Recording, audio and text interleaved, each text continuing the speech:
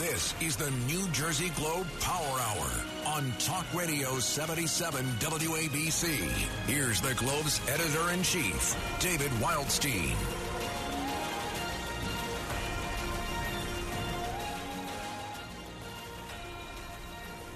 Welcome to the New Jersey Globe Power Hour. This is New Jersey State Senator Declan O'Scanlan. Dave Wildstein is taking the weekend off, and I'm co-hosting today's show with my colleague and good friend, Senator Gopal. Vin, are you out there? Yeah, it is great to be with you, and I'm glad David is getting some well-deserved family time this weekend. We're going to have some fun this hour. He just sent me a picture of himself on the beach with a case of Old Milwaukee, it looks like. So, yes, he's relaxing. I hope it wasn't a New Jersey-owned beach. I don't know, maybe like the Governor's Beach or anything like that, because that would be a bad photo. That would be a bad thing, yes. Although I don't think anybody's on the beach now. I see the snow squall is moving through. So I think hopefully New Jersey beaches soon we'll all be back on them with the glorious spring and summer that we all have more than earned over this past several years of challenge. So God willing, that happens soon. It's been a fun week. What do we want to start talking about? Well, let's talk about redistricting. I'm sure most of the viewers in New Jersey outside of Monmouth County won't care about West Long Branch for Fairhaven, but let's talk about redistricting overall. I thought that this week was having served on congressional redistricting and watching redistricting processes in the past, this was pretty cordial. Both sides worked out a deal. Your former staffer, Al Barlas, on the Republican side, my state chairman, Leroy Jones, on the Democratic side, and give and take on both sides. And it looks like they reached a pretty amicable ending. What do you think? Well, yeah, I have to take really. It was a great result. The map, I think, both sides agree. It is fair. It gives a good and appropriate shot for Republicans in a good year to take control. The default is still leans Democrat, but overall New Jersey does lean Democrat. So it should work out very well. And of course, I will take credit for the outcome because I taught Barlas everything he knows. So I'll take credit. We won't tell Chairman O'Toole that. We'll make sure he's not listening. So that's true. Yeah. Yeah, so no, I thought it was a great week, and I thought that unfortunately some of our colleagues on both sides are going to be in some new districts. I know we're going to talk to Joey Fox a little later about that, NJ Globe's reporter who did an incredible job up in Morris County. I believe in districts 25 and 26, two of the assembly incumbents were switched. Two of my colleagues who I love, Senators Stack and Sacco, are in the same district. So definitely going to be interesting. What's going to be interesting more than anything, and you've been through this, Senator, because you were in the Assembly back in 2011, is you had a short time period to really get going and running. We're going to be sitting here for a year and a half. Oh, of course, Governor Cody and Senator Gill also. We're going to be sitting here for a year and a half. It's going to be uncomfortable sometimes. Yeah, it will, because some of us, well, actually all of us, I guess, because there was minor changes, I think, to almost every district, will kind of be representing people for the next year that we won't be representing in the future. But, look, for the most part, we all answer calls outside our district. When people call, and this is on both sides of the aisle, we all generally want to help and be of whatever help we can to folks, whether they're in district or out. I know you and I consider ourselves on opposite sides of the aisle, but we get along very well. Our staffs work well together. We consider ourselves Monmouth County legislators. So, I will not represent officially Fairhaven anymore. You will be losing West Long Branch. But look, I get calls from people in your district on a regular basis. You get calls from people in mine, and it's going to remain that way. And none of these folks will probably notice a difference. I'm confident that redistricting, my friend, is not going to stop you from being in Red Bank every night, shopping and eating. And because I do think, nothing against all the towns in your district, I do think you like Red Bank a little bit better than them. I know you can't say that. That's okay. But I just happen to see you in Red Bank a lot. I am in Red Bank a lot, but I will completely dispute any favoritism. I have great towns in my district, all of them, and plenty of fantastic restaurants. Also in each of my towns. Keyport is amazing. Atlantic Highlands. We do very well in D13. Completely. And I find myself a lot in Seabright and Atlantic Highlands, so we completely get it. The reporting this week, Senator O'Scanlan, I was so impressed with NJ Globe and Joey and just the constant coverage. I watched their YouTube video. I don't know how David Wildstein has the map before most of the commissioners apparently do. He's got the map up there where everybody can see it, and just a constant coverage. Before, as we end the first segment, what are your thoughts generally on the state of the press right now? And I struggle with this in my district. I have some really good weeklies. I've got the Coaster. I've got the Link, which is now online. I think we both share the Two River Times. But have you seen a difference? I'm trying to navigate in my 4.5 short years in the Senate, navigating how to get my message out in the press. What differences are you seeing as far as our local landscape and press since you started in the legislature in 2006? Was that your first year or 2008? I won in 2007, sworn in 2008. 2008. So what have you seen? What have you seen? Like, is the weeklies just died down completely?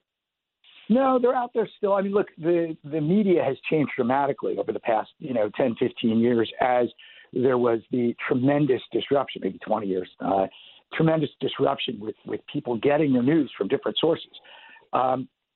It wasn't that long ago, and I'm older than you, so everything feels like yesterday as the time goes quicker and quicker. But, everybody read a daily newspaper, whether it was the Ledger or the Press or there were half a dozen strong daily newspapers. That's changed dramatically. And it's only been in the last few years, I think, that everything is the change has slowed down as people have acclimated, as some of these newspapers have, found their footing or gone. I mean, there's a lot of news sources that are just gone. So I really like the quality of reporting that we have right now. Do I miss more local coverage? Yeah, that's a problem. You see entities like the Patch and others trying to make up that deficit. And it's important both so people can be informed, but also the press, keeps people in line. If your actions are going to be spoken about publicly, you think about that. And democracy depends on that. So we could always use more. But all these entities seem to be finding their footing. And we're seeing some really good quality reporting, as you mentioned. So I'm optimistic for the future.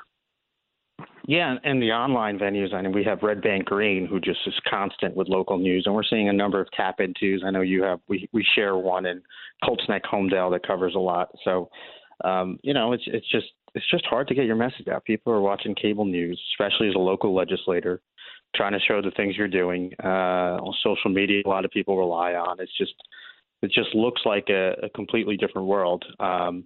I think to the first time I ran for office, which was in 2011, ran for the assembly, as you remember, I got slaughtered, couldn't have lost by a larger margin.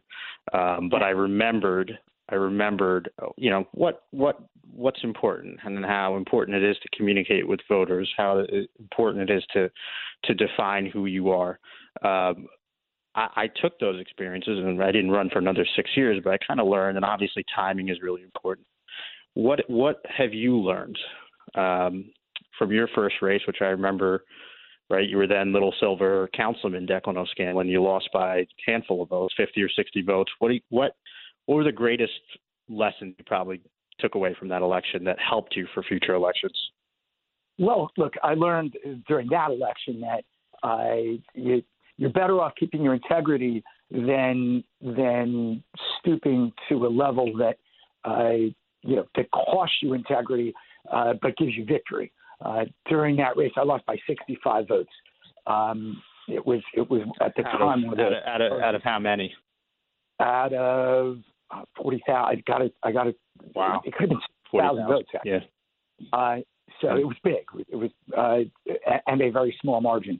And there were things we could have done during the campaign that probably would have brought us victory, but would have had me stoop to a level that I wasn't comfortable stooping.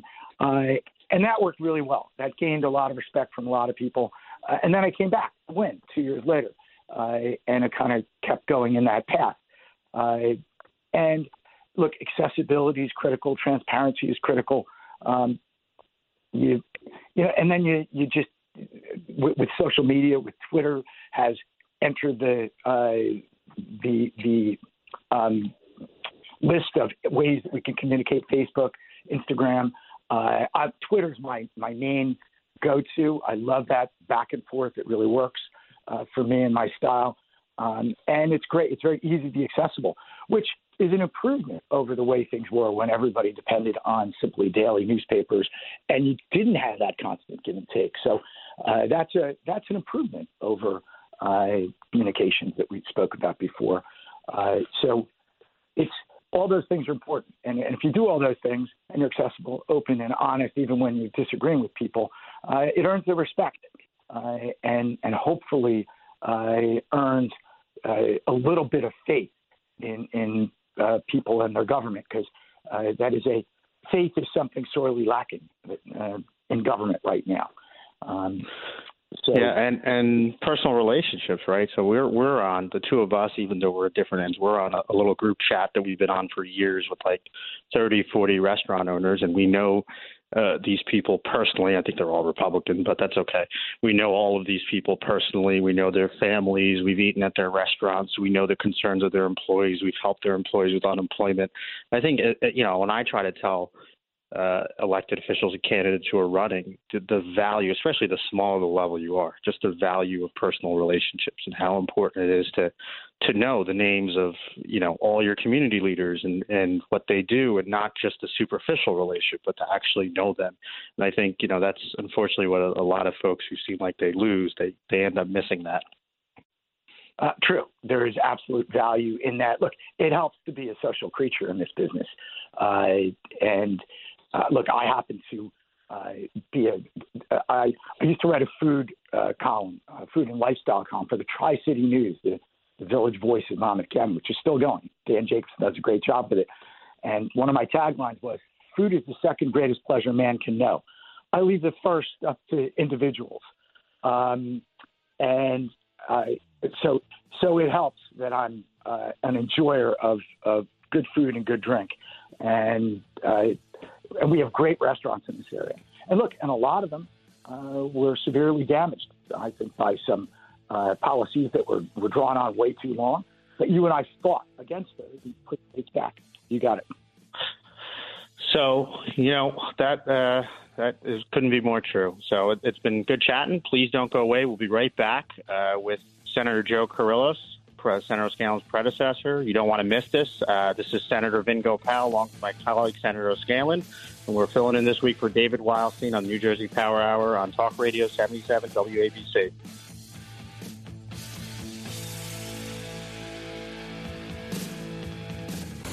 The New Jersey Globe Power Hour is on. Talk Radio 77 WABC. Welcome back to the New Jersey Globe Power Hour. This is State Senator Declan O'Scanlan. David Wildstein is taking the weekend off, and I'm co-hosting today's show with my colleague, Senator Vin Gopal. We now are joined by political royalty in now retired State Senator Joe Kyrillos, my immediate predecessor in the seat I now fill. I will never fill those shoes. And my wife never ceases to remind me that her favorite senator will always be Joe Kyrillos. So I'm a distant second, and I get that because he's mine too. Welcome to the show, Joe. Senator Declan, thank you very much. What a generous introduction, way too generous. And I'm proud of you as my successor and my senator and husband of Heather, who is wonderful, and you're doing a great job. A very, very skillful legislator. Proud of you and proud of Vin. What a great gig you have today. We're having a good time. Yeah. Yeah, David certainly makes it look a lot easier. This is not as easy as I thought, especially if we were trying to wing it, which I'm glad we weren't. So, Senator Joe Kay, thanks for joining us. We just talked a little bit about redistricting. We thought that Senator O'Scanlan and I both agreed it really was different than past redistricting, where everyone seemed to really get along, both sides complimenting each other, Chairman Jones and Chairman Barlas. What was your take, having probably been through many of these, the last few in 2001 and 2011 at least? What are your thoughts? Well, first of all, Vin, good to be with you too, and another great senator. Proud that our Monmouth County delegation is so skillful, and one from each side, so we're covered. And this is a great job. I never got to do a radio show, host a radio show in New York radio, so this is good. And despite the fact that I've known David Wildstein now for probably 35 years, and we keep in touch. He's never had me on the show, so it took my hometown senators to get me on the air, and they're always there for the people of Monmouth County. Hey, listen, my take on redistricting, I just have seen it from afar. I've seen the news reports. I know you guys both did, I think, pretty well, right? I don't think there's a big change in either of your districts, and the way I looked at it and we communicated, I talked to Declan, I talked to Vin. Vin, your district might have gotten a tiny bit more Democrat, maybe like a smidgen, and Declan a smidgen more Republican. Is that the case? That's exactly right. Yeah, but we're talking a couple of hundred. Not much. All right. Well, listen, you're lucky when it's status quo and you're doing well where you are, and I did go through it. Believe it or not, I'm so old. I went through it 3 times, and I think my district didn't change very much at all the first time around, and a decade later, it improved for our side of the aisle a little bit. And the third time, I got really lucky as I was leaving my final 6 years when Declan and I shared the district, Declan in the Assembly. We did really well. So, hey, I like what I've read, that the two sides work together, seem to come up with a good product. I'm sure my former colleagues who have primaries against each other, or potential primaries, Governor Cody, Senator Cody, and Mia Gill, and Brian Stack and Senator Sacco. I mean, I'm sure they're not very happy, and I feel bad for good office holders, longtime people that now are in this predicament. But it'll all get sorted out one way or the other, and it's better when we have a competitive map. It's better when these districts, to the degree they can be or could be, and I'm not sure they're particularly competitive anywhere. I mean, I think Vin has a situation on his hands a little bit, and that might have been an anomaly given the way the top of the ticket went. But it's better when they're competitive, because it keeps these legislators on their toes, keeps your colleagues on their toes. You don't have to cater to one extreme side or the other, and the lack of competitive districts in Congress and in legislatures all around the country help to lead to the polarization, help to lead to far-gone conclusions where people don't come to the center, and that's when things get done. And you guys both know that. The body politic generally doesn't understand that in this era, and we wind up being paralyzed or worse. So I hope we have some contests in New Jersey in the upcoming cycles. I don't know that we will. I don't look at the map closely enough. I don't know it well enough to know one way or the other yet. But we'll figure it out in the fullness of time. This map gives a real legitimate fighting chance for Republicans to gain the majority in a time when sentiment is swinging in our direction. And I can promise you that Republicans, I've promised Vin as well, we're already working hard to be ready for this next cycle, to help protect our incumbents and to gain some seats. And look, I know Democrats are doing the same thing. A little more complicated job for our friends on the other side of the aisle because they're going to likely have some of these primaries. But they're also going to welcome some new young people into the legislature and into the upper house. I think Raj Mukherjee is very likely to be another senator and someone that Vin and I get along with well. So I think it's a good step in the right direction. And I think folks on both sides of the aisle agree with that. Joe, when I introduced you, I said your political loyalty, and I wasn't exaggerating. I'm not blowing smoke here when I say that very few people would disagree with the statement that you're one of the most respected people who have served in the past 40 years. Vin and I were talking in the first segment, about how you get there, right? There's so many the overwhelming majority of people in politics don't get that level of respect. Talk to us a little bit about that. And Joe, before you answer that, just to add on to Declan's question, you've been a Republican nominee for Senate, you've ran a Republican nominee for House, and Declan's 100% right. You are the most, even when I was Democratic county chair, the most incredible gentleman always fought for your party, always fought for what you believed in. And it feels different in this climate today. So just to Declan's point, just adding on, not just as a legislator for 40 years, but also as a party nominee, a former state chair, you still have the overwhelming amount of respect from everyone. And that's pretty impressive. And so just to add on to that, how did you do that? Well, listen, you guys are very, very nice and generous in your praise. And I guess if you hang around long enough, you pick up certain distinctions. And Declan description I've never heard of, but that's very, very flattering.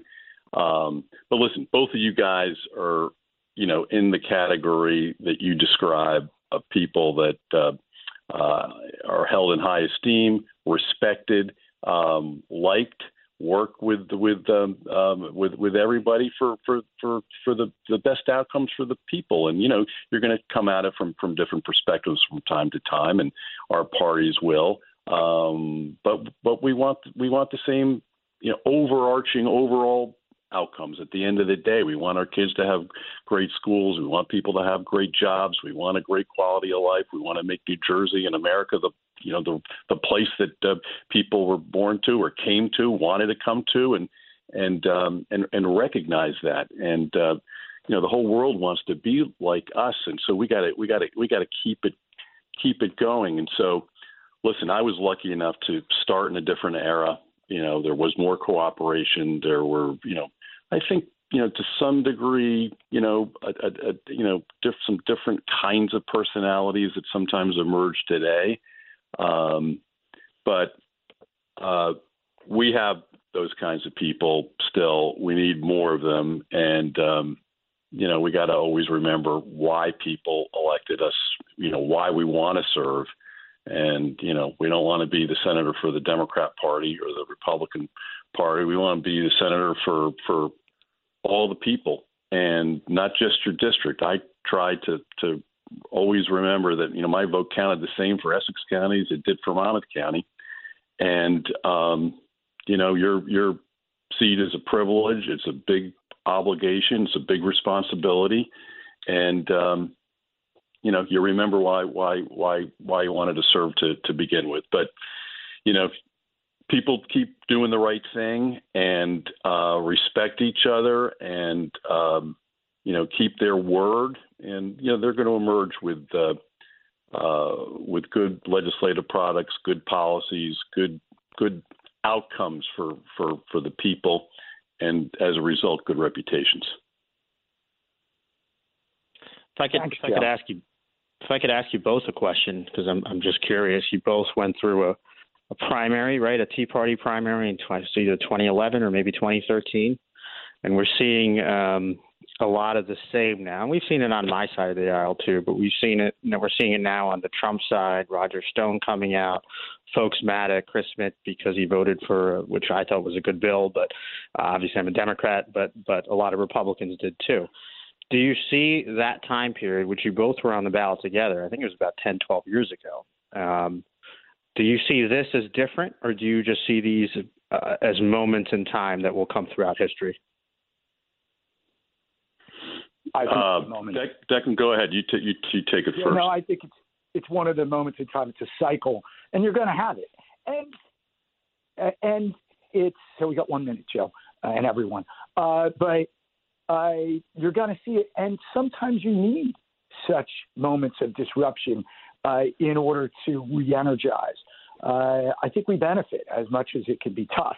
And certainly the polarization within the country right now is a problem. But, Joe, we only have a little more time. Let you have the last word. Well, listen, Declan and I did have that primary together in 2013, and we were new running mates together at the time. Our districts had been put together to some degree. It was our first election. He did a great job, and, we did have to deal with the primary, but we handled it well. Primaries are no fun. And sometimes they're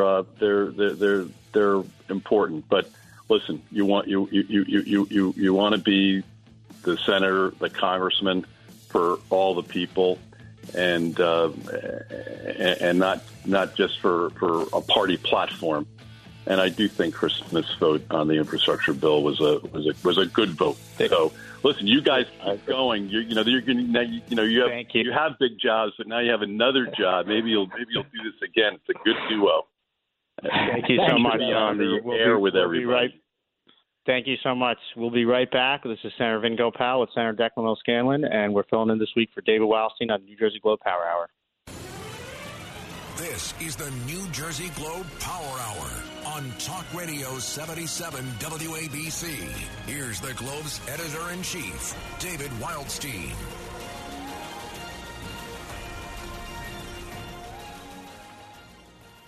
Hi, everyone. Welcome back to the New Jersey Globe Power Hour. This is New Jersey State Senator Declan O'Scanlan with my colleague, Senator Vin Gopal, from the other side of the aisle, but a good friend. We are filling in today for David Wildstein, who's lounging on a beach with his family somewhere. And of course, Wildstein is such a powerhouse, it takes two of us, Vin, to make up for him. So, but we're here and happy to do it. And we got Joey Fox on now, who is probably one of the most impressive reporters who I've ever read, and I can't wait to talk to him about how he knows so much and how he can't be more than 23 or 24. I don't even want to guess, but Joey, how you doing? I'm doing good, Senators. How are you? I'm doing good. It's great to chat with you. I enjoyed watching your entire redistricting analysis. You actually took time to learn about each town in a way that, probably took me 15 years to figure out some of these towns and some of these demographics. How did you get this, before we talk about redistricting, how did you get this addiction into New Jersey politics? And have you told David Wildstein that you're likely going to be better than him pretty soon? Does he know that? Which is dramatic praise, because Wildstein is encyclopedic when it comes to knowledge of New Jersey politics. It's praise that I also do think is highly unearned, and I know that I will not reach that level anytime particularly soon. But yeah, I'm a total map nerd. I really, really enjoy looking at maps and playing around with geography and looking at towns and learning about them. So these last 2 weeks of redistricting focus have been kind of amazing for me, and I've been really glad to be able to sort of share that on the site as well, and write all these wacky stories. And I'll also note that I'm 22. You are maybe the first person in New Jersey politics to overestimate my age. The number of people who have underestimated it is pretty large. So I'll take that compliment. Thank you. You know a lot, so. It won't be long before you're very happy that people are underestimating your age. Trust me. I know. I'm already. When I was a kid, it was maddening, but I'm already starting to see the benefits. I'm starting to understand why people always told me when I was a kid, "Oh, you'll appreciate it when you're 40." Exactly. And you'll appreciate it when you're 58. Trust me. But sometimes it's also good because people will underestimate you, and coming from a perspective where someone underestimates you is usually a good way to come at reporting or legislating and debating. So you did a great job, Joey. It was really fantastic. What are you hearing out there now up to the minute post map announcement? What are the takeaways? So the big immediate takeaways, in my opinion, are the two the two Democratic primaries that the map seems to create, assuming that the senators who have been double bunked into one district both decide to run. So you've got one district in suburban Essex County where State Senator Nia Gill and then former Governor Richard Cody, they're put in the same district. Then you've got a district in Hudson County where State Senator Brian Stack and State Senator Nicholas Sacco are put into one district. That struck me, just looking at the map, overall, it's actually very respectful towards existing incumbents. Across all of South and Central Jersey, there isn't a single incumbent who's moved from their district. Everyone gets someplace that they can feasibly run in. But in sort of urban North Jersey, there's going to be a lot of chaos with that. You're going to have two new state senators in the two districts that are opened up. You're going to have potentially these really barn-burning primaries. So I think that that's something that even before we get to talking about, what will Democrats win, what will Republicans win, I think that that's going to be something that dominates for the next year or so. People wondering, how are these crazy primaries going to play out? Well, have you had a look? I have not looked at the numbers yet. Is in either of those districts, is there a heavy favorite? So I think the assumption in the Governor Cody versus Senator Gill race is that Governor Cody, I think the district is probably about equally split between the two of them. But the assumption is that Cody would probably be more likely to get the organizational line and would be the favorite in that race. And he would run, there's only two assembly members in that district, so he would run with Assemblyman John McKeon and Tom Giblin. In Hudson County, so I actually did a whole story about this because the math is kind of complicated, where Senator Stack has a more of a track record of getting just insane numbers out of his hometown of Union City. But Senator Sacco represents more of the district currently. Like, the district is mostly his. So that will, if both of them decide to run, which that's not a guarantee in either of these races. In both cases, the senator who's looking like less of a favorite might decide to bow out instead. But if both of them decide to run, that will be a wild race. It's really tough to tell which mass will really help. And then right to the south, we've already got our first kind of 2023 announcement that Assemblyman Raj Mukherjee is running for the Senate. He seems like an immediate strong front runner. He's got the endorsement of Governor Murphy. So that'll be an interesting, a new voice in the Senate. Senator Gopal will be a second Asian American in the Senate after you. So that's already kind of an intriguing 2023 start. And as Declan knows, because we both know him well, and a rock star in his own right, probably one of the smartest people I've ever met in my life. I think he's gonna help the Senate a good deal.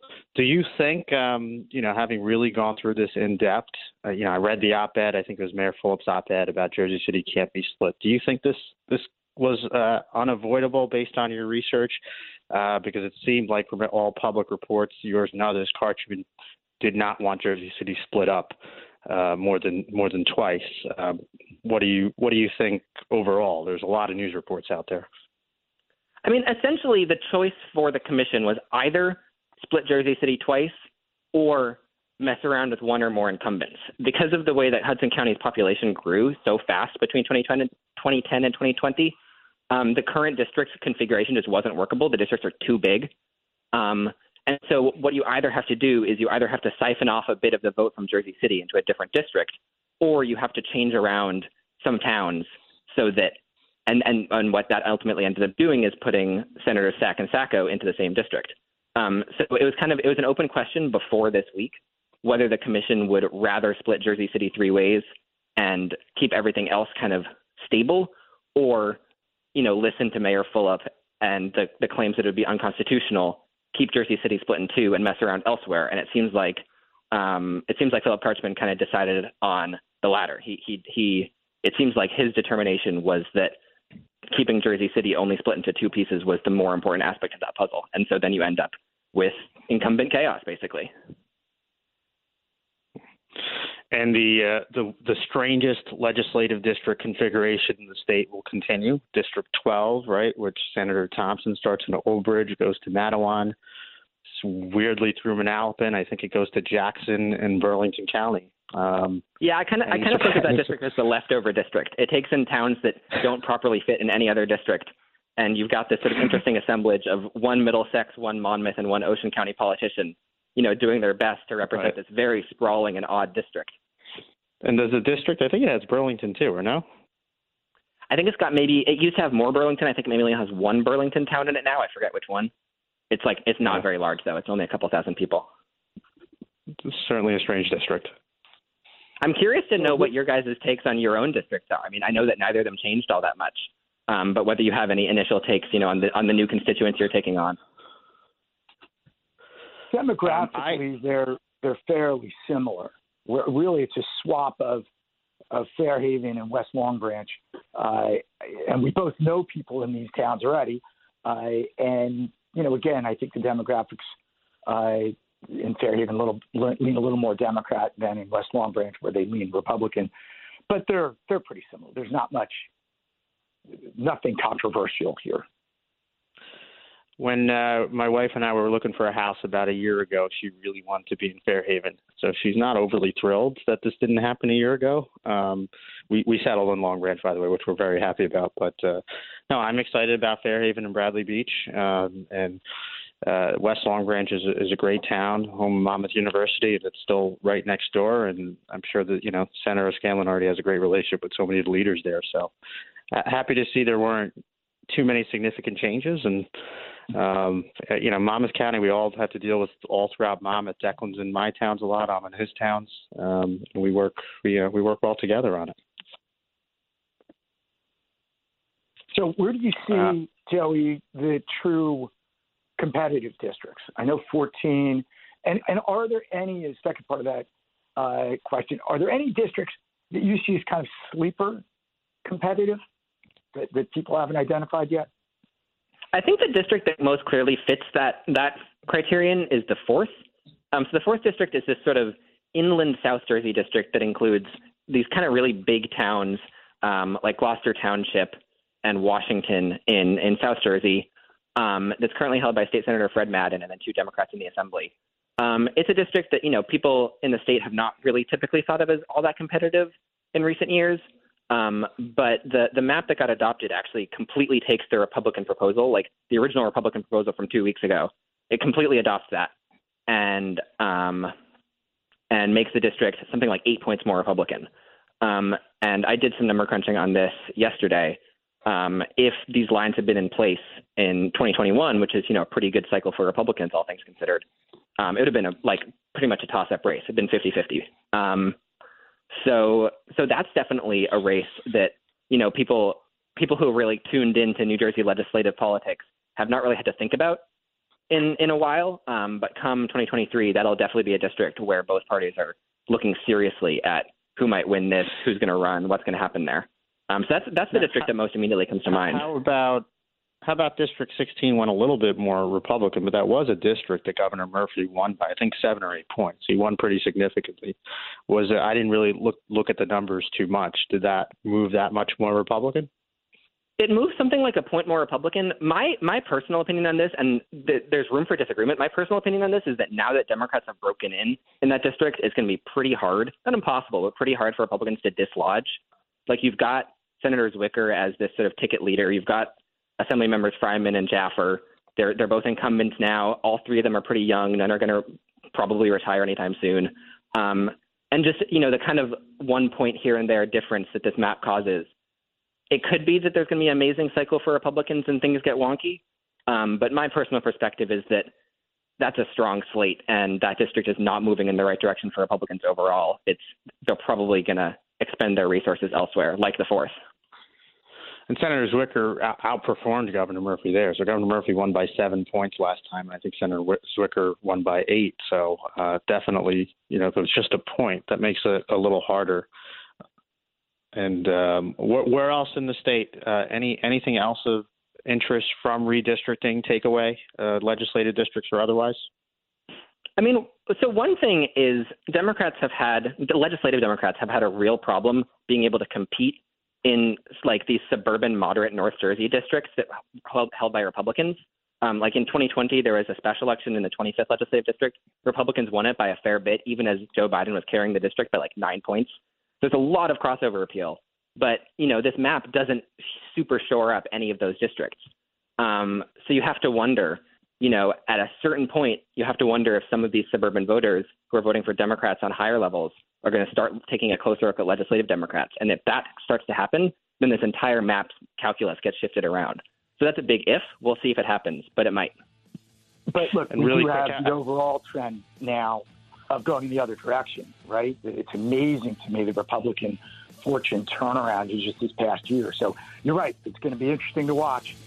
Joey, thanks so much for being here with us. I'm looking forward to watching your career as it develops. You're doing a great job. Keep it up. Thank you, and thank you for having me. Thanks, Joey. Thanks so much. We'll be right back to close up. Please don't go anywhere. You don't want to miss this. This is Senator Vin Gopal, my colleague and friend, Senator Declan O'Scanlan. We're filling in for David Wildstein on New Jersey Globe Power Hour on Talk Radio 77 WABC. It's the New Jersey Globe Power Hour on Talk Radio 77 WABC. Welcome back to the New Jersey Globe Power Hour. This is Senator Declan O'Scanlan here with my good friend and colleague in the Senate, Senator Vin Gopal, who does happen to hail from the other side of the aisle. But we debate. We sometimes fight over issues, but we have a really good relationship. And we work very well together, our staffs as well. I think we do a pretty good job representing Monmouth County, which itself is represented by a great Republican administration. I'll throw that out there. Then let's talk some issues. This is our last segment. We go right up to 5 o'clock. The things in the news. We have the mask mandate blissfully is ending months. Actually, it shouldn't even have been in place for our kids in schools this school year, but it is ending. And that is happening partly because of pressure that so many members of the public, so many legislators brought to bear. I think you joining with me in S2100, which would reform the imbalance of power between the legislature and the executive branch, helped light a fire and help push that issue and the other issues of concentration of power in one person, too much of it in one person. I think it helped, and it was a gutsy position we took. No, I appreciate that, Senator. And what I've loved about our dialogues, and it goes prior to me being a senator, we've had some really aggressive conversations. I remember you've had some very aggressive conversations with me and vice versa. But at the end of the day, we always find a way to do what's best for the residents of Monmouth County. So look, it was a good bill. You had a great idea. You accepted my changes, some of the changes I asked for. And it needs to happen. And look, when I ran for Senate 4 years ago, I was critic of Governor Christie because so many legislators would go the other way. And so if it's a good idea, it shouldn't matter who the party of the governor is. This was a close governor's election. It could have very well, it was, I think, 51-48, razor thin. And it could have very well been Governor Citarelli. And it could still be a Republican governor in 4 years. So it's good public policy that the legislature should have a say after 60 days. And I hope it happens. I've been encouraged that Senate President Scutari seems, really receptive, and we're going to see where he ends up. But it's good public policy. The new Senate President has said some good things, and I like him, by the way. I get along with him really well. Looking forward to working with him. Senator Sweeney was a friend as well. But I think you're right. We are starting to hear, and back to my friends on the other side of the aisle, less vocally than you. I mean, you've been the only person who stepped up. And I'm starting to challenge the rest of your caucus and Democrat legislative assembly people. At some point we got to have spine and stand up and do our jobs. And this is simply saying that the legislature ought to do its job, as happens in one form or another in 49 other states. So this is nothing radical that we're proposing to be done here. Or so many people complain that, hey, you Republicans haven't taken enough of a stand and other states are suing and winning against governors.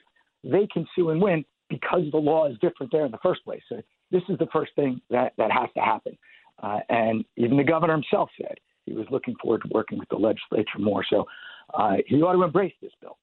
But thank you very much for stepping up and joining in. A couple other issues. We have the COVID vaccine. We know vaccines are always a hot button. I have had much dialogue with folks about vaccines in general over the last few years, formed very good relationships now with people on both sides of that issue. A couple of people tweeted at me about, religious exemptions, et cetera. I think that's a dead issue right now. and likely will remain so, until and unless we have some sort of major outbreak of something that impacts our children. I don't see that happening in the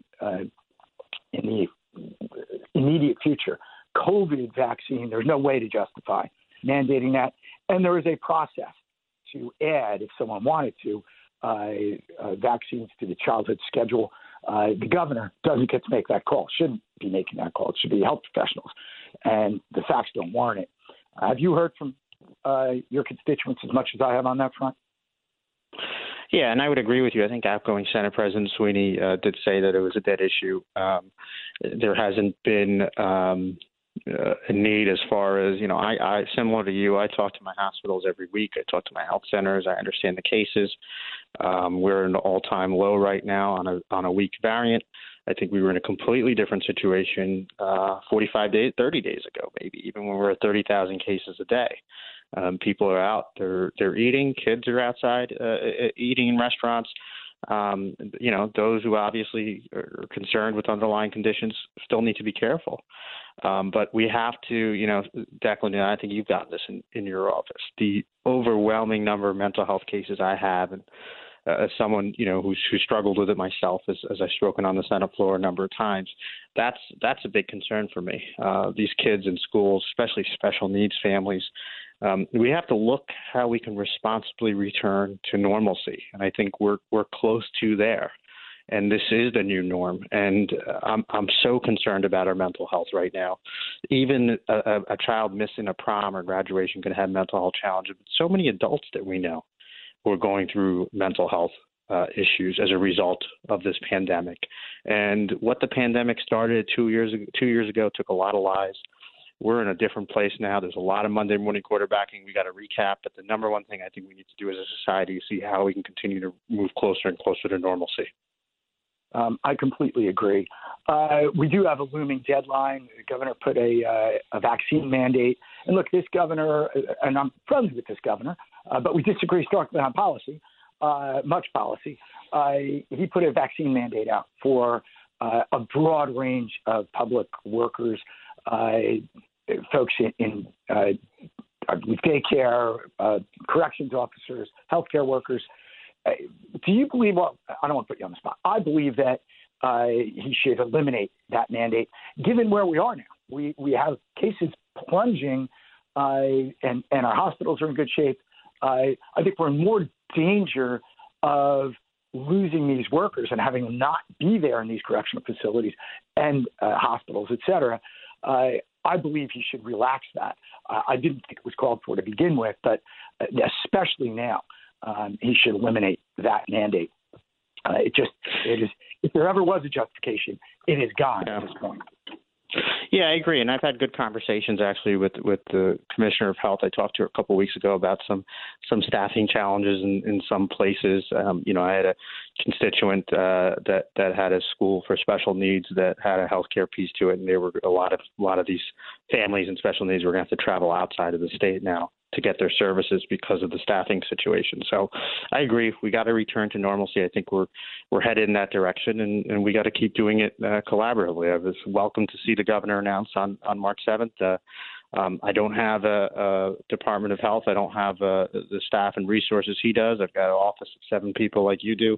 But in the conversations I've been having with hospitals every day, including great hospital president in my district who just retired, John Gribben, and so many others, it's the consensus is that we got to move towards normalcy. So I'm happy to see all the steps, and I hope we can do a full recap when this is all over and figure out how as a state we could have done better.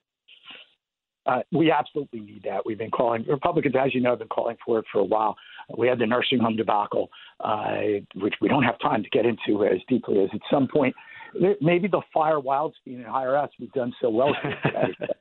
Let me give you one if it's all right. Let's talk really quickly about the Republican Party and the Democratic Party. We're here working really well together, but there are absolutely challenges across the country. I've seen it when, we've had people primary us, even Democrats who have a hard enough time in Monmouth County winning, and they primary The Republicans have the same problem right now with Donald Trump, who, my personal view, caused so much damage to this country, not his policies, but his attitude and I truly believe we've seen a rise in so many issues.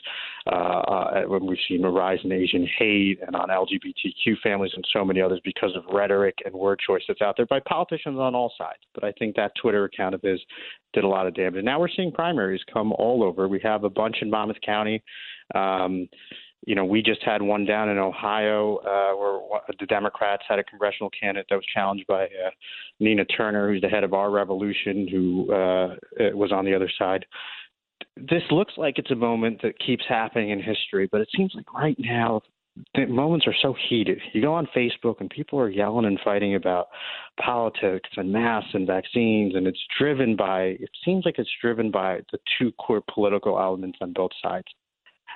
I know this is a hard answer to answer, but how do we get past it? And do you see and I'll answer for the Democratic Party what I think. I think that it depends on the quality of candidates that Democrats are running, but how do the Republicans to get to censure Liz Cheney, Dick Cheney was vice president. Liz Cheney is probably one of the most conservative members in the House of Representatives.